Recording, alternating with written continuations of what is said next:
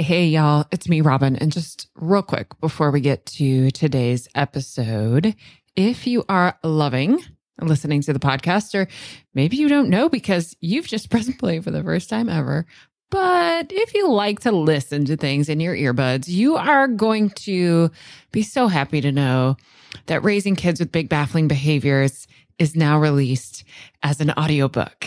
You can get it in Audible or wherever else you get your audiobooks. And of course, you can still get it in print and ebook. If you go to robingoble.com/book, it's going to give you all the options, including that you could order a signed copy from my local bookstore. Alrighty, y'all. Here's that podcast episode you're waiting for. Hello. It's so wonderful to be with you again today. Welcome back, or maybe welcome for the first time. These podcast recordings have started to become a bit of a ritual for me. I'm alone in my office, yet I imagine being connected to each of you. I'm noticing that it's really expanding my felt sense of connection to people and places way beyond my physical connection. It's such a grounding, regulating feeling. In today's episode, I'm going to help demystify this extremely common experience for parents of kids with a history of trauma. Why do fun things suddenly go bad? Or sometimes even the anticipation of a fun thing. I'm Robin Goble, and this is episode 32 of Parenting After Trauma, a podcast created so I can translate the science of being relationally, socially, and behaviorally human just for you, a parent or maybe a professional who loves and cares for kids with some pretty baffling behaviors. I'm a psychotherapist with over 15 years of experience working with kids with complex trauma and their families. I'm also a self-diagnosed brain geek and relationship freak. I study the brain kind of obsessively and even teach the science of interpersonal neurobiology in a certificate program. I started this podcast 32 episodes ago with one primary goal: to get you free, easy to access support as fast as possible. So this podcast isn't fancy and I do very little editing. When you finish this episode and after you've hit the subscribe button so that you get every new episode downloaded right to your podcast player, then head over to robingoble.com/the club and get yourself onto the waiting list for the next time the club opens up for new members. The club is a virtual community of connection, co-regulation, and a little education just for parents of kids who have experienced trauma and, of course, the professionals who support them. The other week, we were all together in a Zoom meeting, and several members reflected on how even in just the short time that they've been in the club, they've already become more regulated. They're internalizing each other and me, the compassion and the co-regulation that we're all offering to one another, and the compassion and co-regulation that they're receiving. It's this beautiful experience of offering and receiving that is really changing the brain. And they're finding themselves more able to parent the way they've been longing to for years. We had a little chuckle on how if only the only thing we needed was to just learn more information and then we could just do it. That sure would make life a lot easier. But the truth is that we parents need exactly what our kids need if we want to actually use all that information that gets stored up in our thinking brain, all the information that you're gathering, listening to this podcast and going to conferences and reading books. You've got so much great information stored up in your thinking brain. But all of us, all humans, what we need to be able to access that great information, especially as we're starting to get stressed, is more connection and more co-regulation.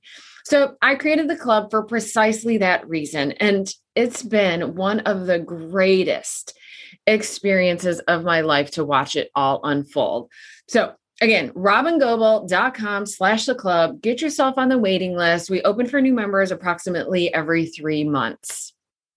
All right, let's get going on exploring today's topic. Why do good times seem to always, or at least a lot of the time, go bad?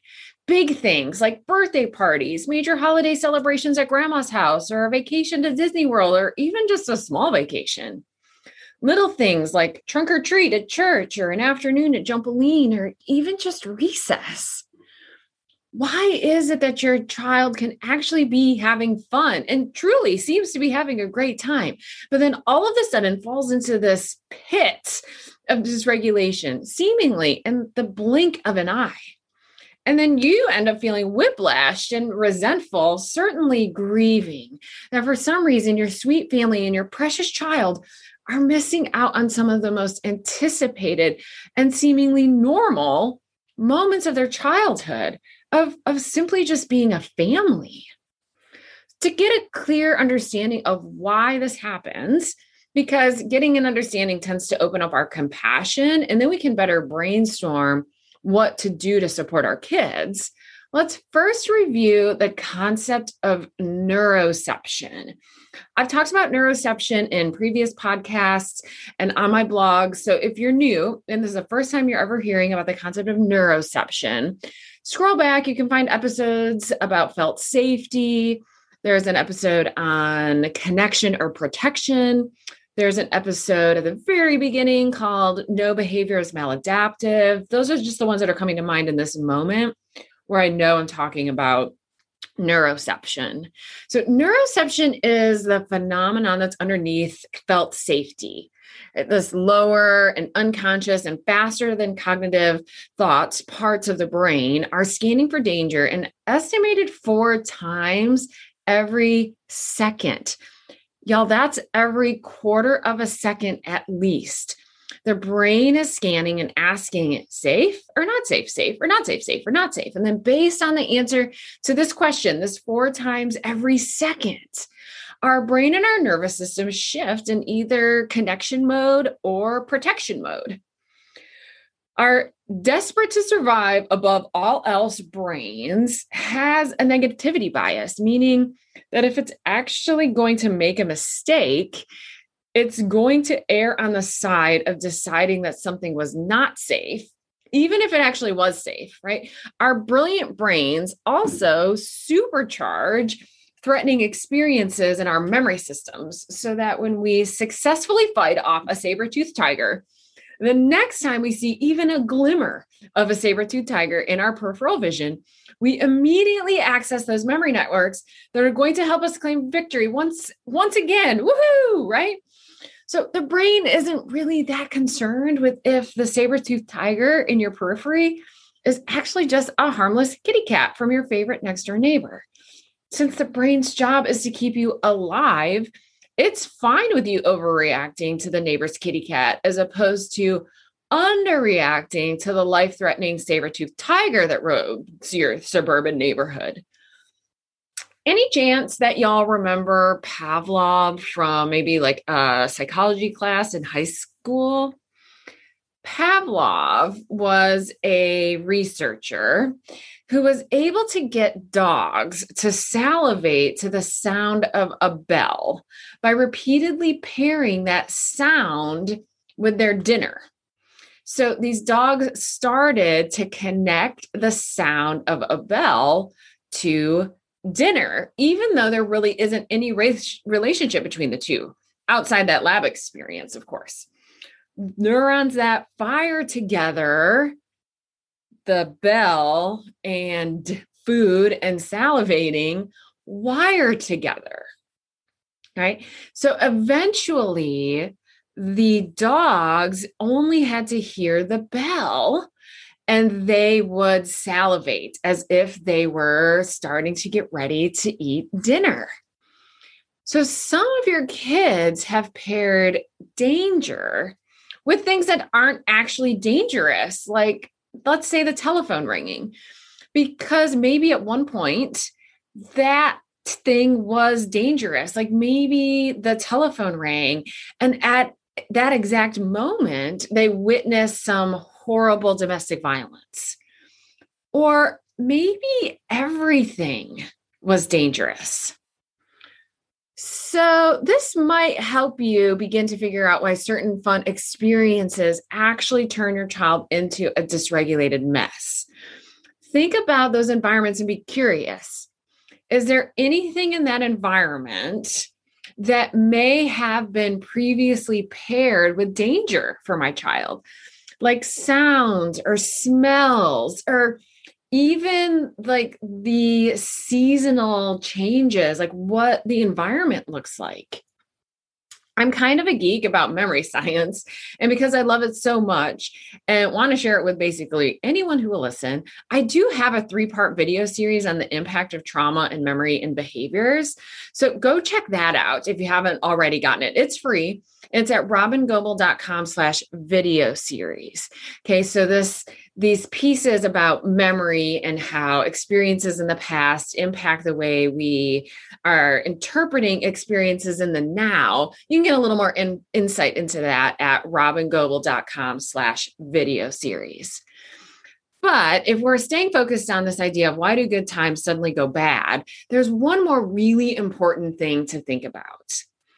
The brain and neuroception are interested in both external cues, like the things that we see in the environment, like a bell or the telephone ringing, things that are happening externally in our environment. But also the brain and neuroception are interested in our internal cues, what's happening inside our body, like heart rate, respiration, levels of cortisol, sympathetic activation. All those things change when your child is having a great time. Recess definitely increases heart rate, respiration, and sympathetic arousal as they're running to keep up with their friends, sliding on the slides, swinging on swings. Birthday parties, definitely an increase in all of those things, right? So all of those things also increase during a fight, flight, danger response, right? As your child's heart rate elevates, as sympathetic arousal elevates due to excitement, or in order to power your child's body through the energy that's required for gross motor skills at a birthday party or at recess, your child's brain is still scanning for danger always. This is always happening 4 times every second. But this time, the danger might actually be coming from inside your child's body. Just like Pavlov can pair a bell with salivation, your child's body can pair increased heart rate with I'm about to die. And just like that, the switch is flipped.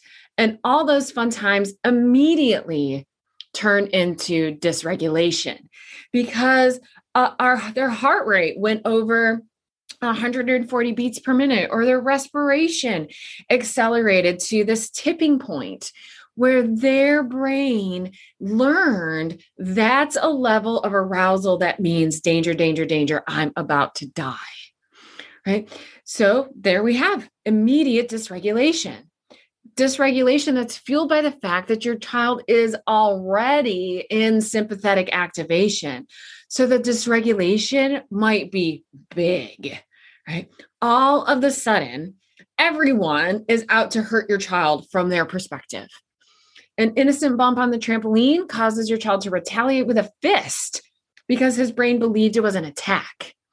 Or the sweet fun your child was having turns into a bit of maniacal fun. It's out of control. And your child suddenly can't hear or listen. They're doing impulsive, outrageous things, right? The brain is scanning for danger outside and inside the body. Early in your child's life, sympathetic activation maybe only meant danger. It didn't mean fun or shared pleasure, only danger. They didn't have enough experiences of belly laughing face to face when they were 5 months old. They didn't have enough experiences of being tossed into the air by a particularly brave grown-up. They didn't have enough experiences of being chased around, laughing, and then maybe tripping and falling and getting hurt and surprised, but then being quickly co-regulated. Those moments where they were stressed and maybe even too stressed fell outside their window of tolerance, yet had someone nearby who could quickly step in and soothe them. The nervous system grows in its capacity to tolerate stress because it experiences small doses of stress that are either tolerable or, if they're not tolerable, they're quickly followed by co-regulation. For so many of our kids, they didn't experience stress, even good stress, in tolerable doses. They felt stress too much, too often, and too intensely. Their sympathetic nervous system just didn't have enough experiences where they learned that not only can stress, sympathetic arousal, actually be fun and playful, right, when we're experiencing safety, but even when it's not fun, it's over relatively quickly and someone is able to help them feel better. So then, not unlike Pavlov's dogs, their brain tied together stress, energy, and activation with danger, danger, danger all the time. And now then, fun can quickly fall off into a cliff of danger.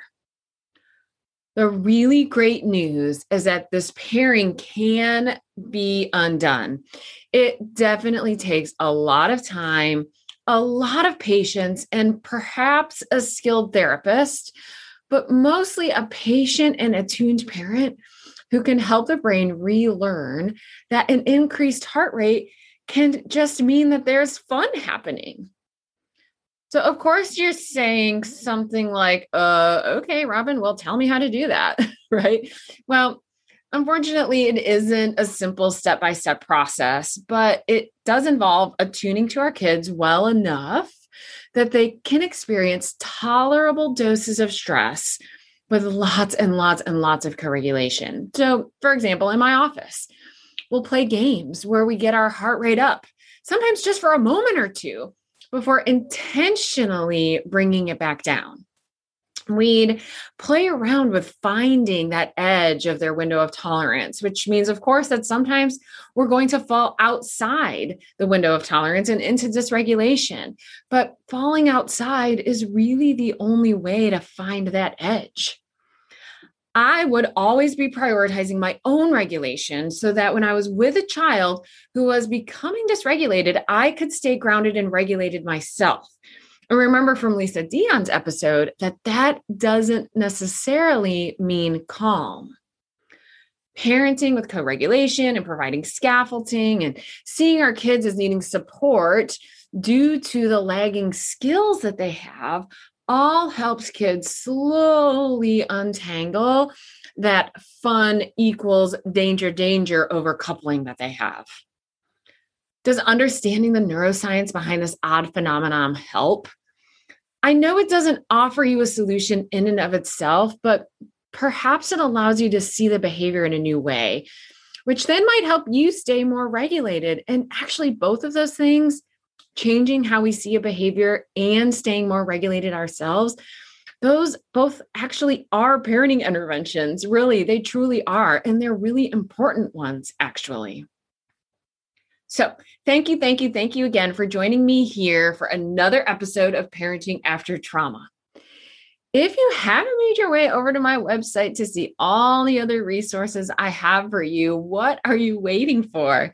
Head over to robingold.com to find over 50 blog articles, free videos, and other resources. You can also check out my deep dive, comprehensive digital course, Parenting After Trauma, Minding the Heart and Brain, as well as the virtual community of connection and co-regulation, and of course, a little education in the club. If you loved this episode, please share. The sooner the whole world understands the neurobiology of being relationally, socially, and behaviorally human, the sooner things will change dramatically for our kids and for ourselves. I'll see you next time. Are you ending this episode with maybe a big sigh of relief? Like, yes, finally, someone gets me and my kids. But also maybe a sense of like, okay, but now what? All right, y'all, I've got lots of possible now whats. If you want to connect with me directly, like pick my brain, have access to me almost every day, not to mention hundreds of other parents from around the world who totally get what it's like to be you, then you're going to want to join us in the club. We have monthly live events, including groups for siblings of dysregulated kids, a huge video library with something like 80 or 90 videos, plus transcripts and certificates of completion. Plus, of course, a very active forum that I'm participating in every single day. We open for new members periodically, so go check robingoble.com/the club. If we aren't open now, you can put yourself on the waiting list and I'll let you know the moment we open for new members. That's robingoble.com/the club. Now, if you're a professional and you want to strengthen your capacity to work with the families of kids with big, baffling behaviors and vulnerable nervous systems, plus use all of my materials, including a 12-module course that follows raising kids with big, baffling behaviors, plus be included in an online searchable directory so families all over the world could find you, then you're looking for Being With, which is my year-long immersive training program that runs January through December. So you'll want to go to robingoble.com/beingwith, read all about it. And if you're interested, put yourself on that waiting list too. Now, if you just maybe need a little extra connection and co-regulation, but don't feel like you need to join the club, then you can just keep listening to my podcast. Or you could go subscribe to my Start Here podcast, and that'll give you 10 episodes in order that will take you through cultivating a great foundation of parenting with regulation, connection, and felt safety. That's at robingoble.com/start here. You have to go there. You can't just find it in your podcast app. Or you could get yourself a copy of Raising Kids with Big Baffling Behaviors, paper book, audiobook, ebook. You can get that anywhere books are sold. Or you can just head to my website, download one of my very many free resources. I keep them all really easy to access at robingoble.com/free resources. Webinars, masterclasses, ebooks, infographics, all sorts of stuff. Go check it out. See what of those things could be supportive of you or maybe to the other adults in your life who are helping support you and your child. There are just so many ways that you and I could be more connected, and you can get the amount of co-regulation and support that you need. If it feels like a lot to remember, all you have to do is go to robingoble.com and take your time clicking around, seeing what I got there. I am so glad you and I are connected now, and I can't wait to be with you again soon in our next episode of the Baffling Behavior Show. Bye-bye, y'all.